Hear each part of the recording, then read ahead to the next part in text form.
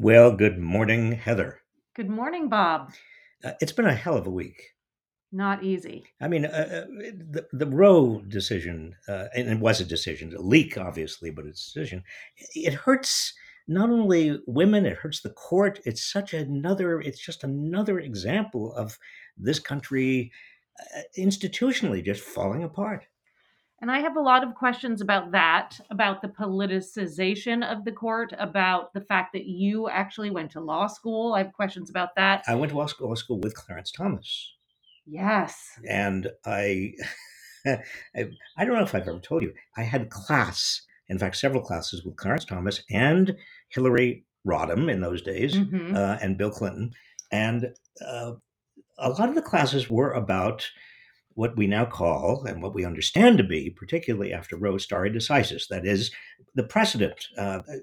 The professors would ask a question and say, well, this is the law. This is the way the courts have decided something up till now. What do you think the courts ought to do about? And then would give a hypothetical example. And Hillary's hand was always the first in the air. Hmm. Always the first. She when she was called on, she'd have a perfect example. I was half the time, I put my hand in the air, and half the time I got it right, and half the time I was off to lunch. Clarence Thomas never said a single word in class. Wow. I don't think he understood the concept of stare decisis, that there is precedent and a court is bound to it. He obviously has not Right. exemplified it. Um, and of course, Bill Clinton was never in class. He was he Love was it. he was out politicking. But tell me the timing of when Roe was handed down. Well, we were in law school at that time. Okay. This was in 72. We were there, all of us. I remember talking about it because, interestingly, most of the students, and this is Yale Law School, most of us were on the left generally, but there was concern that Roe was not grounded in enough constitutional verbiage, that it was not really there in the Constitution. The court conjured up a privacy right, and most of us agreed with it, thought it was the right decision, but were a little bit nervous about it. Um, and all I can say, Heather, is you've had Roe as the law of the land for 50 years. I mean, you could have, in 1972, you might have picked some bones with it.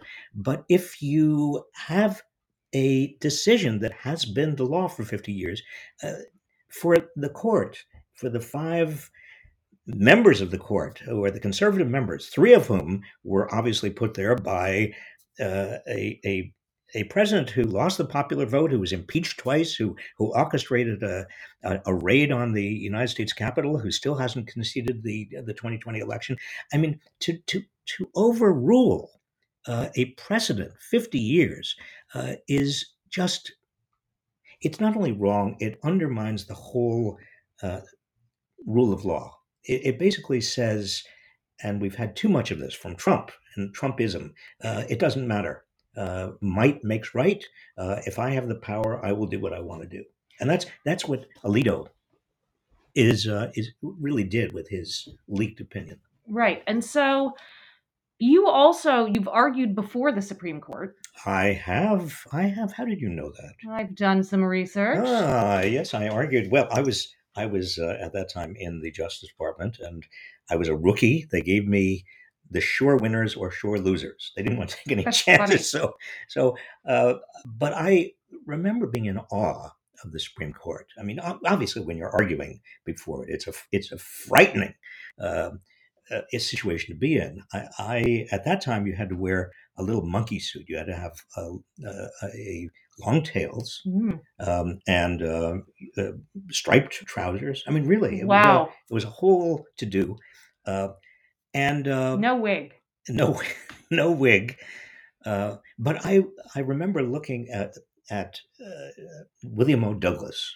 It was his one of his last arguments. My last argument before the court was I think when he was there, he had had a stroke. I was aware of the power of William of Douglas. I mean, here is a man who really had influenced the court in a progressive direction, probably more powerfully than almost any single person in modern American history. Harry Blackmun, who wrote the Roe decision, he was a Republican appointee. People don't remember that. There were so many members of the court. Byron White, who was a conservative, but he had been appointed by John F. Kennedy. Uh, but they respected the court. They cared about the court as an institution and the law as an institution much more than their own ideologies. I think that hurts me. It hurts the country. Um, the nobility of that court, as I remember it, uh, is now, I'm afraid, lost. And so you have more experience than so many of us, thinking about the court, arguing before the court. Why is this happening? And what is, I mean, this particular branch? What is going to happen? What is happening? Why is this happening? And then how can we stop it? Well, the framers of the Constitution thought of the court as the, quote, least dangerous branch, unquote, because it doesn't have the purse, that is, it can't appropriate money, and it doesn't have the army, the sword. It doesn't have the ability to actually enforce anything that it decides. And so the only thing it has is public trust and legitimacy, the willingness, essentially, of the public to follow what the court says. And what worries me institutionally is that the court is now just filled with political hacks, and everybody knows it. Uh, that's going to make every single confirmation battle even worse in the future. It's already horrible, but it's going to make it even worse. And it's also going to make it, I think, actually undermine the court's authority to the point where a president might come along and say, well, who cares? Andrew Jackson, for example, is reputed to have said, "Well, the court has made a decision. Let them try to enforce it." I don't think he actually made that statement, but that's the attitude that I can see a future president having with a very unpopular decision. Who are you most worried about? Is it Alito? Well, Alito is the real scoundrel. I'm also obviously worried about Thomas. I mean, Thomas should have, well, he should have recused himself from that decision where it was very, very clear that his wife, I mean, he knew his wife was very much involved in the 2020 election and trying to overturn the 2020 election. And here's the case that came to the court having to do with that particular, subpoenas going out to people involved in investigating the 2020 election, and he did not recuse himself. That's the kind of thing that undermines the court. So Alito and Thomas, uh, but Gorsuch. I mean, what a again, talk about political hacks. He has not distinguished himself in any way. Barrett is sort of these are small minds. These are people that should never, never, never have been on the court. The only reason they're on the court is because the Federalist Society put them on the court. But here's the big question. Why is it the case that on average it feels like Democrats have been outfoxed and now we're in this predicament? Why is it the case that we've gotten here? Shouldn't we have made different choices in the past? Heather, this is the biggest question I keep asking myself. It's not just the court, and you go back to Mitch McConnell when he basically disregarded Obama's choice for the Supreme Court, said no, we can't do it in an election year, and then obviously just days before the 2020 election, pushes Barrett onto the court. But it's also that the Democrats seem soft. They seem to be willing to be pushed around. The Republicans have the scorched earth policy. Whether you're talking about the court or the filibuster, or I mean, almost anything. The Republicans play it hardball. Why don't the Democrats? I think maybe it's because the Democrats are more institutionalist. They're more worried about the procedures. They care about democracy, and the Republicans don't care about democracy. That gives the Republicans an advantage. But it also may be because the Democrats just don't have it in them to play this kind of hardball. It worries me, frankly, and because the Democrats are losing again and again and again. And we see the first 2 years of the Biden administration, the Democrats basically didn't get what they wanted to get done. And it's not just because of Joe Manchin. I mean, it's yes, we can say Joe Manchin and Sinema didn't play ball, but why weren't the Democrats able to control Manchin and Sinema? I mean, the Republican senators act in lockstep. I mean, they all vote together. They on almost everything. Uh, so why are the Democrats so unable to be a united front? And if the tables had been turned, do you think that the Republicans would have ended the filibuster Oh, absolutely. yesterday? I mean, Absolutely. And that's what will happen. I mean, right. my big fear is that after the midterms, the Republicans will do whatever they want to change the rules to their advantage. That's exactly what they're going to do. That's what they did with the Supreme Court, the filibuster in the Supreme Right. Court. Remember, it used to be that the Supreme Court was not going to be was filibustered to the Supreme Court nominees, and then no, that was ended. Hmm.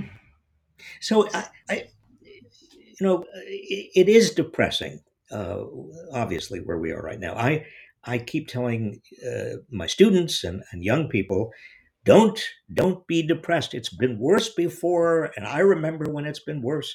Uh, but there's a lot to be worried about. I was talking to one of my undergraduate students the other day, and I said, in fact, I asked the question sincerely. What do you? You're not Gen Z anymore. What is your generation? She said, without any touch of irony, she said, "Well, we call ourselves the last generation." The last generation, Mm. Heather. And I think she was actually thinking about the environment Right. more than anything else. But But all of it, she really. could have been talking about democracy as well. Right. So Mm. let's Ugh, no, let's. no, let's end. I want to end on an upbeat note. Okay. Okay, you tell us a joke, just a Oh joke, the no, first joke that comes to your mind. no pressure. Well, Okay, hold on. I'm scanning. I'm I scanning. can't remember jokes. I really can't. Really? I really can't. One of my desires in life was to be a stand-up comic, but I couldn't be a stand-up comic because I can't remember anything. That is funny. Okay, I have one. Okay, Ready? I'm ready. Do Why? I have to laugh? No. Okay, I just want you to be honest and okay. genuine. Yeah, I will. Okay. I will be. But don't. Do you have a tomato? Don't Yeah, throw a no, tomato I at won't me. throw a tomato. Why did the scarecrow get a promotion? Um, does it have to do with the brick road? No. Does it have to do with? You're not supposed to guess. Oh, That's not how jokes okay. work. That's right. I'm sorry. I'm treating this like a Quiz. problem, a Yeah, quiz. No, exactly. no, no. Okay. So Oh, why? Go ahead. why did the scarecrow get a promotion? Why? Because he was outstanding in his field. Oh, Well, I mean, thank you. not Thank the you. best, That's but not the. it's not the worst. It's You are a Secretary of Labor. okay. Anyway, Heather, it's been a pleasure. You ended up on a high note. Everybody out there, have a great weekend.